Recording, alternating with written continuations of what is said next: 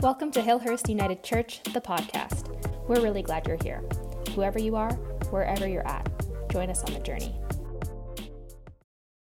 Okay, I'm at a crossroads. I have a 12-page sermon and I have a one-page sermon. I'm going to give you the one-page sermon. If you want the full 12-page sermon, you can email me and get it afterwards, okay?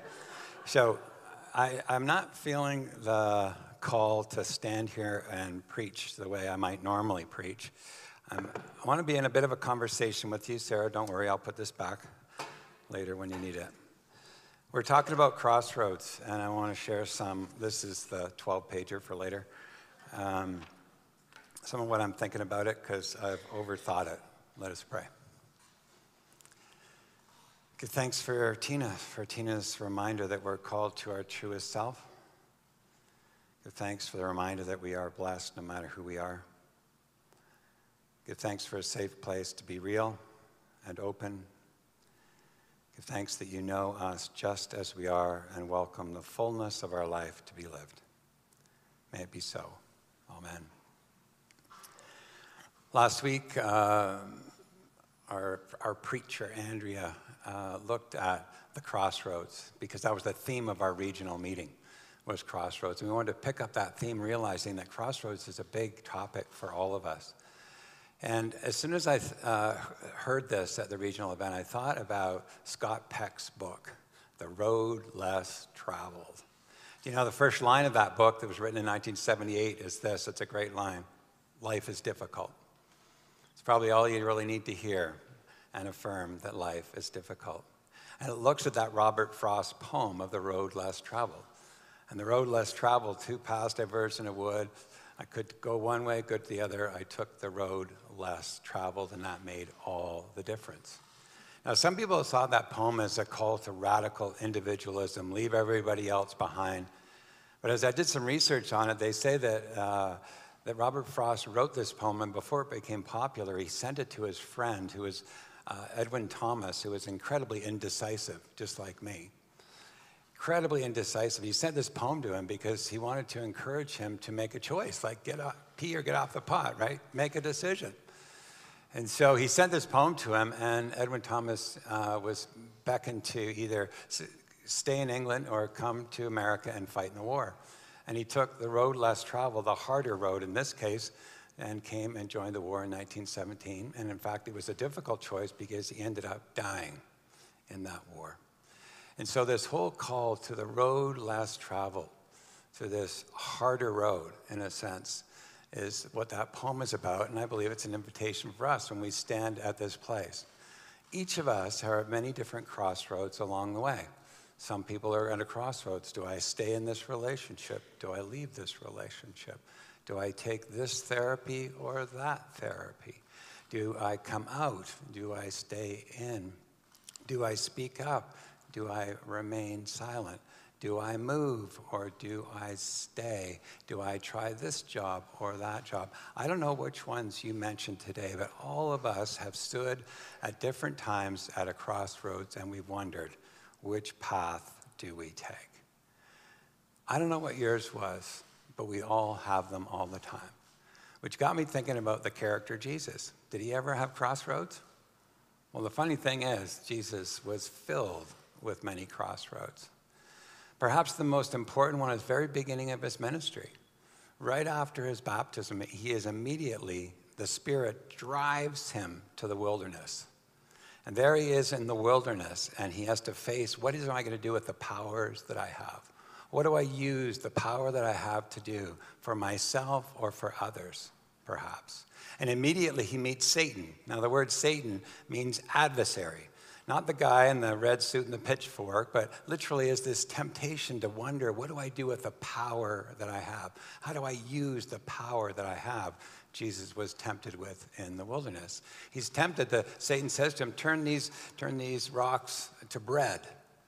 And Jesus says, we shall not live, but we only live by bread alone. He's taken to the highest temple, and Satan says, drop down here and let the angels catch you. And he says, you shall not tempt the Lord your God. And then Satan says, I'll give you the power over all of these kingdoms if you'll just worship me. And Jesus says, you shall worship the Lord your God and only that God. So at the very beginning, Jesus wrestles with these crossroads. Later on, I'm sure that when he was at the wedding at Cana, when the wine ran out, when his mother comes to him and says to him, do a little magic, Jesus is wondering, water, wine, mother, wine. I wonder whether Jesus, when he was in the Garden of Gethsemane, the most dramatic and beautiful phase in Jesus' ministry, when he's there and he knows what's come on the cross, Jesus gets down and he prays and he says to God, not my will, but thy will be done. If there's any way out of this, now's the time. Nevertheless, not my will or thy will. That's a crossroad. The cross is an ultimate crossroad, where Jesus says to those around them, forgive them, they know not what they do. When he cries out, my God, why have you forsaken me at this crossroad? Jesus ultimately says, into your hands I commit my spirit. The whole of Jesus' ministry was at different points along the way coming to that crossroad. So Jesus is someone for us who knew crossroads and knew what it was like.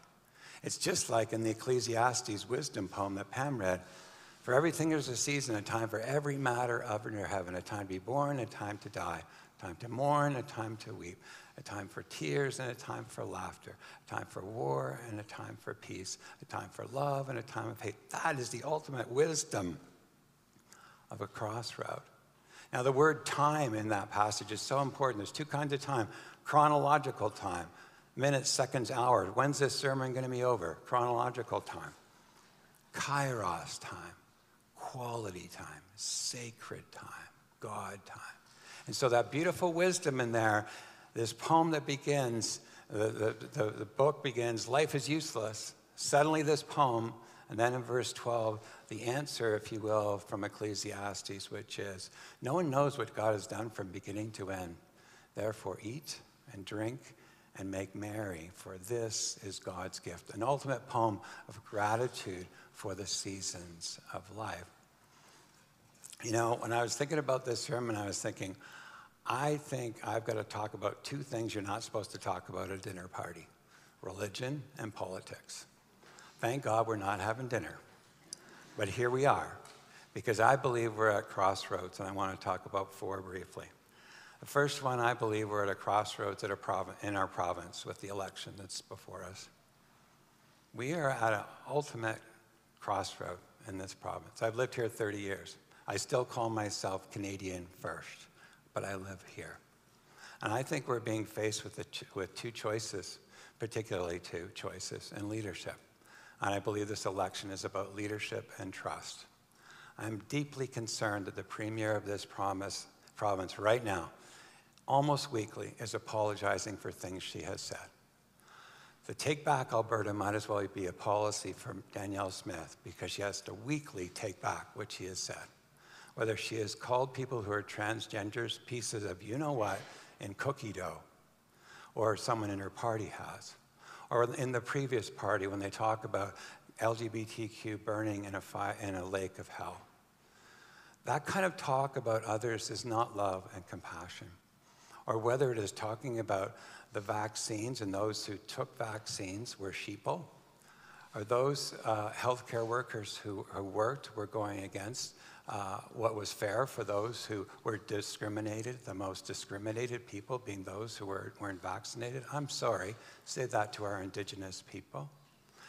Whether it's 1 week after the other, there's continual things that are said in leadership that are either lies or inappropriate. And I believe that this election is one where we have to take back Alberta. I am so ashamed when I get emails and texts from friends in other parts of the country talking and laughing about Alberta. We deserve better, stronger leadership with integrity. And I believe the choice is ours. And you can go into that box and you can mark it however you want.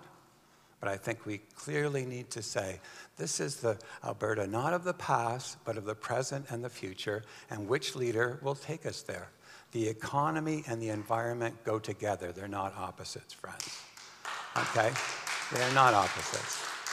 And when I say that, there are so many things to say about this, which moves to my second thing I want to say. We're at a crossroads around our climate. Who this week did not think, as you walked through the streets, that we were living in apocalyptic times? The Globe and Mail this past week had an article called Playing with Fire. These fires that we're having now were predicted 50 years ago. But we went like this and pretended they were normal. They're not normal. They are the result of how we live on God's body called the earth. And every political party, because we elect them, must take seriously how are we going to steward and take care of the land. That is a faithful biblical call. How will we take care of the land? Jobs are not number one. What is as good as a job if there's no place to work on the land? They go together, the economy and the environment. And I truly believe our call with your MLA is to say, what are you going to do about the environment? If we don't ask, we are complicit. And so we need to be able to say, as we stand at a crossroads right now, we may have missed the boat already, friends, but I don't want to get that depressing. We are at a place where we have to say, what is your climate policy? What are you going to do for us now and in the future? We all might need to take the narrow path, the more difficult path, the path that invites us to use our taxes for the well-being of all and the care of the planet. I believe we're right now at a crossroads with this planet. And my children and grandchildren, if I ever get so lucky, is dependent on how I mark that X on a ballot. I'm not telling you how to do it. I'm just saying to you, as a faithful person, you have to make that choice with the X in your ballot, which is the most spiritual thing you ever do. The third thing I want to talk about is the church. The church has to make difficult decisions all the time. And I'm not talking about Hillhurst United Church. I'm talking about the church. And people have to say, well, how do you make good decisions in a church? Well, in 1988, I was ordained. I moved from downtown Toronto to Pickardville and Clyde, just an hour north of Edmonton. I was sent there in 1988, the time the church made a statement on LGBTQ plus people. At that time, they said that that is not a barrier for them leading a church. People were in an uproar. Hillhurst United Church in 88 wanted to leave the United Church. We were homophobic.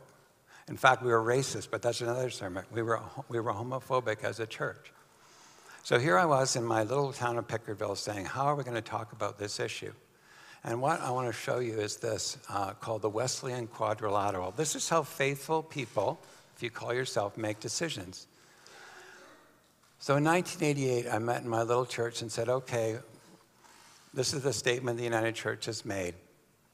Where are you at? It wasn't to convince anyone. It was invite them into a conversation. I said, what do you think the Bible says? And someone says, I don't know what it says, but I'm sure it says it's wrong. It's got to be in that book. Well, that was the starting point to people saying, we've got an experience we want to talk about. One guy stepped up and said, I was molested by my cub leader. The hell I'm going to have somebody like that as my minister. People's experience and their anger and rage about an issue was so palpable, it was incredible. So we took time to look at what does Scripture say. Faithful Christians, John Wesley said, say, what does the Bible say? Which forces you to do some work, because you've got to look at the Bible. What does the Bible say about this particular issue, whether it's climate change or whether it is LGBTQ plus issues? What does the Bible say? The second thing you have to look at is what has the church said through time? Since the beginning of time, what has the church said? What's historically, how is compassion, welcoming the outsider, standing for justice mean? What does that mean as a church tradition? The third is reason. What does my mind tell me beyond the church? What are we learning from science? What are we learning about the medical community telling us about LGBTQ+? What does that mean? And the fourth was experience. What's my experience? So here we were, some people had no experience with being friends or in company with an LGBTQ+, making a decision with no experience. So what was so interesting as we went through that, we just said, we want you to know that we're not telling you what you do, but we want to invite you to this process. Well, that night, a woman ran out of the church, literally. She said, I'm out of here. I quit church. This is ridiculous. Well, the next Sunday, she came back, and she walked in the church. I said, I thought you quit church. She said, well, I was watching Oprah Winfrey this week. Oprah said it's okay, so it's okay. Now, Jesus didn't have much to do with her decision-making. But it just showed you how that influenced her particular decision. Why I show you this is when you're at a crossroads, like churches are, whether it's about this issue or that issue, needs to say, what does tradition, scripture, reason, and experience say to inform our decision making? That means we do some work. That means we do the narrow path, the hard work. We have done it in this church when the Alberta government gave us Wild Rose money. They put all the money together and said, if you take this money, you can take it. You can use it at Hillhurst United Church, but if you do, it's gambling money. Now, United Church isn't against much, but one thing we are against is gambling. So here we held a meeting one evening where we had to have that kind of conversation about scripture, tradition, reason, and experience, and say, what does it say to us? And we actually voted down the money and returned it to the provincial government. That's a narrow path, to give away money rather than take it. So the last one I want to say is personal relationships. And I'm not going to bleed on you, but I'm going to tell you that in my life, when I have faced difficult decisions, I do one of two things. The first thing I do, like I did when I walked in the stores today, is I say these words, God be with me. And then I let it go. And then if I'm at a crossroad, it's really, really tough, I do what my dad said. My dad said this, when your knees are knocking, kneel on them. And so when I do, I get down like this, and I say the words from the Hebrew scripture, Hainai. Leonard Cohen says it in his singing. Hainai is this, here I am. And in that here I am phase, you do the work, you go inside and you trust that you hand over where you're at to God. And then you get up, and then you walk. And whether you go this way or that way, God says, I love you no matter. You go this way, I'm going to love you. You go this way, I'm going to love you. But the discernment to trust and surrender is what we're called to in our individual and corporate life. And that's why crossroads are tough, no matter which road you take. May it be so. Amen. Thanks so much for tuning in to Hillhurst United Church, the podcast. If you enjoyed today's episode and are thinking about someone who might enjoy it too, we invite you to send it their way and help the podcast grow. We're really glad you're here, and we'd love to know what you thought about today's sermon. Leave us a review in iTunes or send us an email at communications@hillhurstunited.com. We'd love to hear from you.